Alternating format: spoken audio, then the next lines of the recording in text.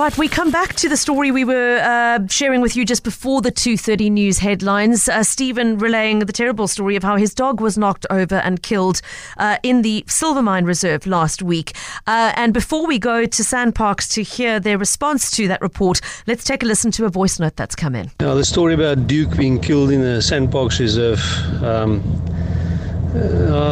it's not only contained to Silvermine, wherever they were. You go to the Kruger National Park, a lot of the staff there are just glorified taxi drivers. They race you off the road, they kill animals on the roads, they drive like maniacs. It's a consistent problem in SANParks, it seems. How their employees drive. The general speed limit in Kruger National Park on a tar road is 50 kilometers an hour, and staff are permitted, I think, to drive 60 or 70. But they come chasing past at 100 kilometers an hour, and then I'm not talking about little buckies and stuff. I'm talking about big game viewing vehicles, delivery trucks, official. Yeah, it's just chaos on the roads in Kruger sometimes, the way those people drive. Right, I haven't been to Kruger in many years, sadly, so I can't comment personally on the veracity of that. I wonder if anybody else listening agrees with the comment that poor driving by SANParks staff is an issue in more than just local parks. If you would like to agree or perhaps disagree with that voice note, you're very welcome to respond on 072 567 1567. There is somebody responding on the issue of how fast this particular truck was going, but before we share that, let me give SANParks a chance to respond to what you heard before the 2:30 news. I'm very grateful to them for giving us a representative to speak to us. Head of Communications, JP Lowe, is on the line. JP, thank you for your time this afternoon and welcome to the show. Good afternoon, people, and thank you very much for having us. Sure. Now, we heard the description from Stephen of his dog, the terrible incident last week in which his dog was killed. His dog Walker and another woman who was on the trail at the same time, both saying that they felt that the tanker in question was driving too fast, that it did not take sufficient care. It was aware of the fact that they were on the road. They know that because it had hooted at them, but simply didn't slow down fast enough to avoid this terrible incident. What has your investigation shown? I know you've looked into it since Stephen reported it to you. What did you find? Yeah, and I do think I must also start with the comment that you were playing earlier about generally recklessness on the parks and so on. We're very quite clear as SANParks on this matter. Even to staff, it's communicated quite clearly. In fact, we have an incident making reference to Kruger, I think in the last week or so, where we are busy disciplining one of our staff members who was found to said to have been engaged in reckless driving. So, it can be something that's taken as it's an okay thing that happens, and it's a thing that does not get dealt with. We're very firm about these sorts of things not being acceptable. The adherence to speed limit having to be adhered to, and especially even for our own staff. So I just think I should get that out of the way quickly. But on this particular matter, the details we do have says to us that the complainant, Mr. Abraham, and I must start also by indicating what has been said to him. I think on more than one occasion, that we are really sorry that he has to go through this sort of experience. Myself personally, by the way, I've lost a pet once, a dog even specifically. And I can tell you emotionally, it's not the best of experience to have. But being the case, when this issue was raised, of course, the obvious thing you do is to then try to investigate, because you are also talking about an employee who themselves have their own rights in this type of case scenario. And a couple of things came forward to us. One is that there was a tracker in the vehicle that was being used.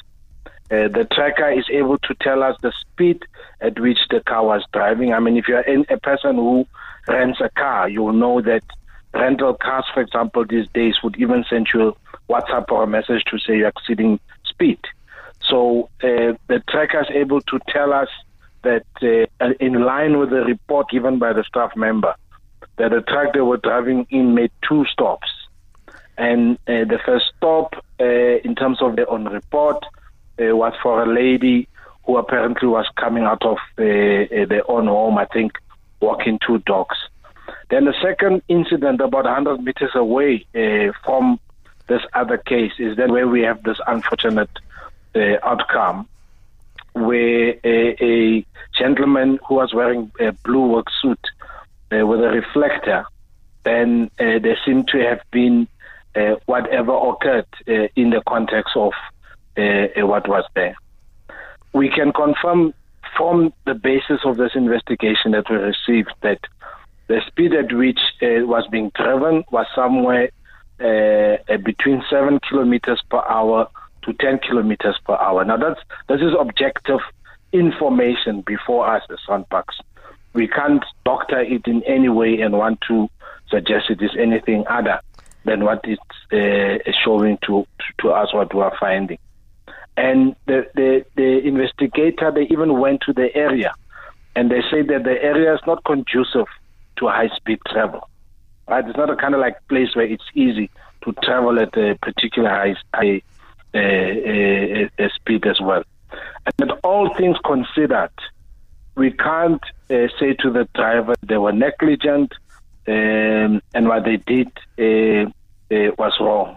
I've heard the reports, of course, saying that but the driver should have stopped. The report again we get is that from the truck they were, and I think there's even 2 of them, as they were driving, they don't remember anybody calling them back to stop on the road.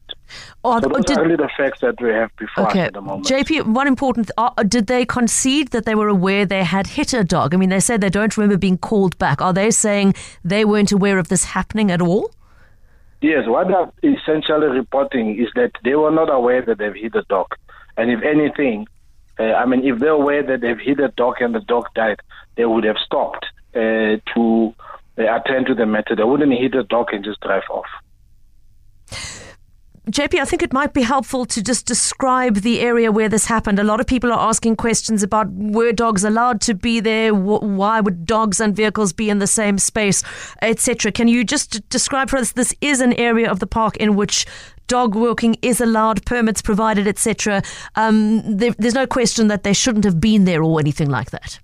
Yeah, no, that's not the issue. That's not really the issue at hand. Of course, the requirement is that there must be some control of your dog, and you can define that in many ways, because if I have a very well-trained dog, I don't necessarily have to have it on a leash, for example. But having a dog on a leash would be always much better.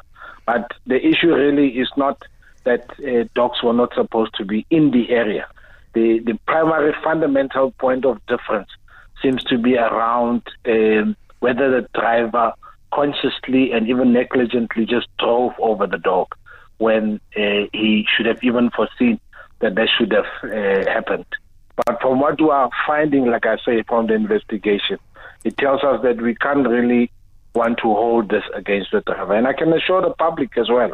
I mean, if these findings had to come out to the opposite to what they are saying, we would have dealt with the matter, like we are doing in Kruger.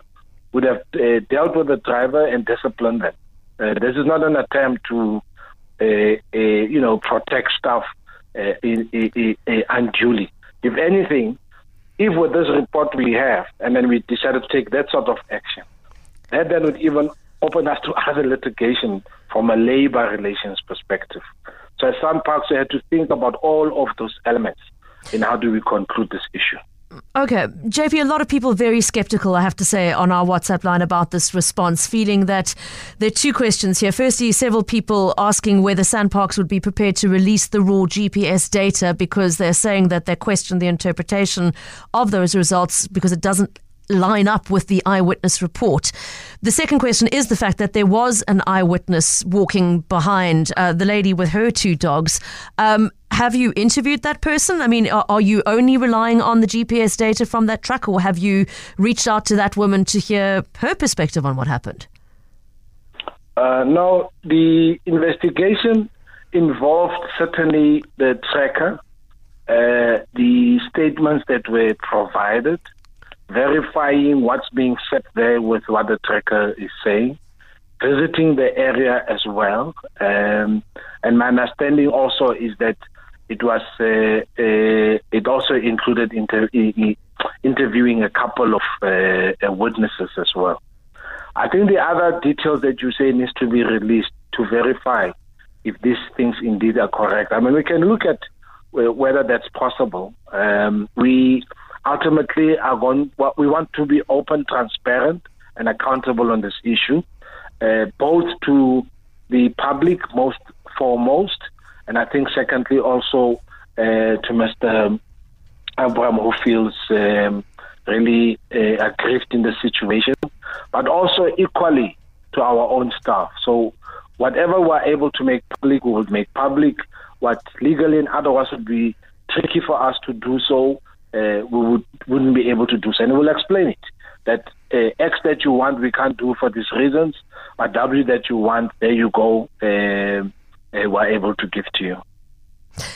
Stephen Abram's been listening to that. And Stephen, I'd like to just bring you in at this point and ask you how you feel listening to that response.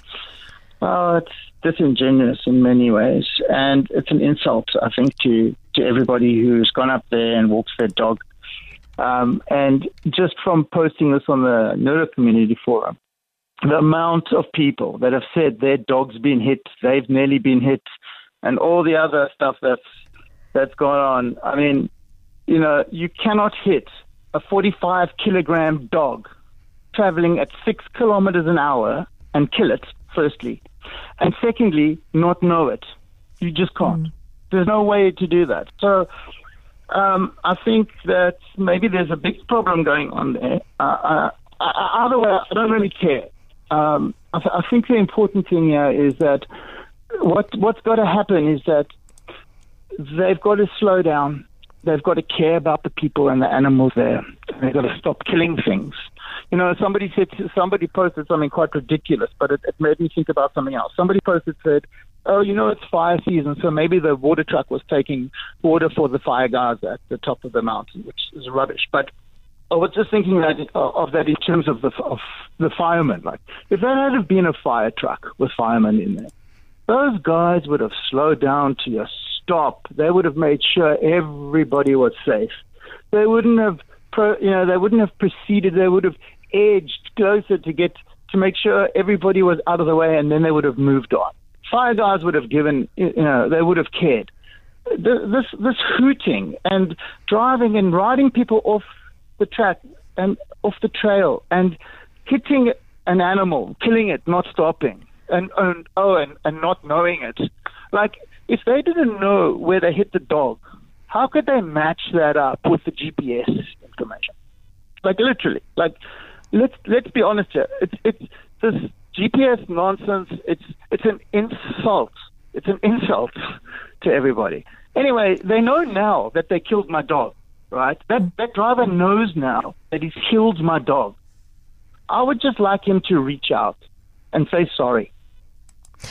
Stephen, thank you again. We're so sorry that this happened to poor Duke, and thank you for joining us this afternoon. A couple of people commenting on the WhatsApp line, and I just want to share one or two of those responses before we must wrap up. Some feeling SANParks is relying on empirical data to support their position, so they feel that's good enough for them. Others feeling that in the interest of transparency, that data should be shared publicly, because I've had at least one person saying from what they've read of SANParks' explanation, they don't buy the way the data is being interpreted. Several saying that it needs to be reported to the SPCA to investigate further. A couple of people making that point, and that both the dog walker and the eyewitness behind them. So I just want to emphasize this again. A few people are saying, but, you know, this is a second-hand account. The dog walker's report matches with an eyewitness report of the woman who was walking behind the dog walker. So I think the suggestion that perhaps the dog walker did something wrong in this case and is trying to cover it up is perhaps an unfair one, given that there is an eyewitness who was a couple of dozen meters behind them on the road who was also impacted. So We're going to leave it there for now. But again, terribly sorry, Stephen, that this happened to Duke. It's an awful thing for anybody to go through. It's an awful thing, obviously, to have happened to Duke himself in a place that he loved being. A lot of questions being asked here about dog owners are made to pay for permits to use that space on the understanding that it is a safe space in which you're allowed to walk with your dogs, and that they are already feeling under threat from the risk of muggings, etc. To now add to this the risk that your dog might be knocked over while enjoying that space is, for many people, absolutely unconscionable.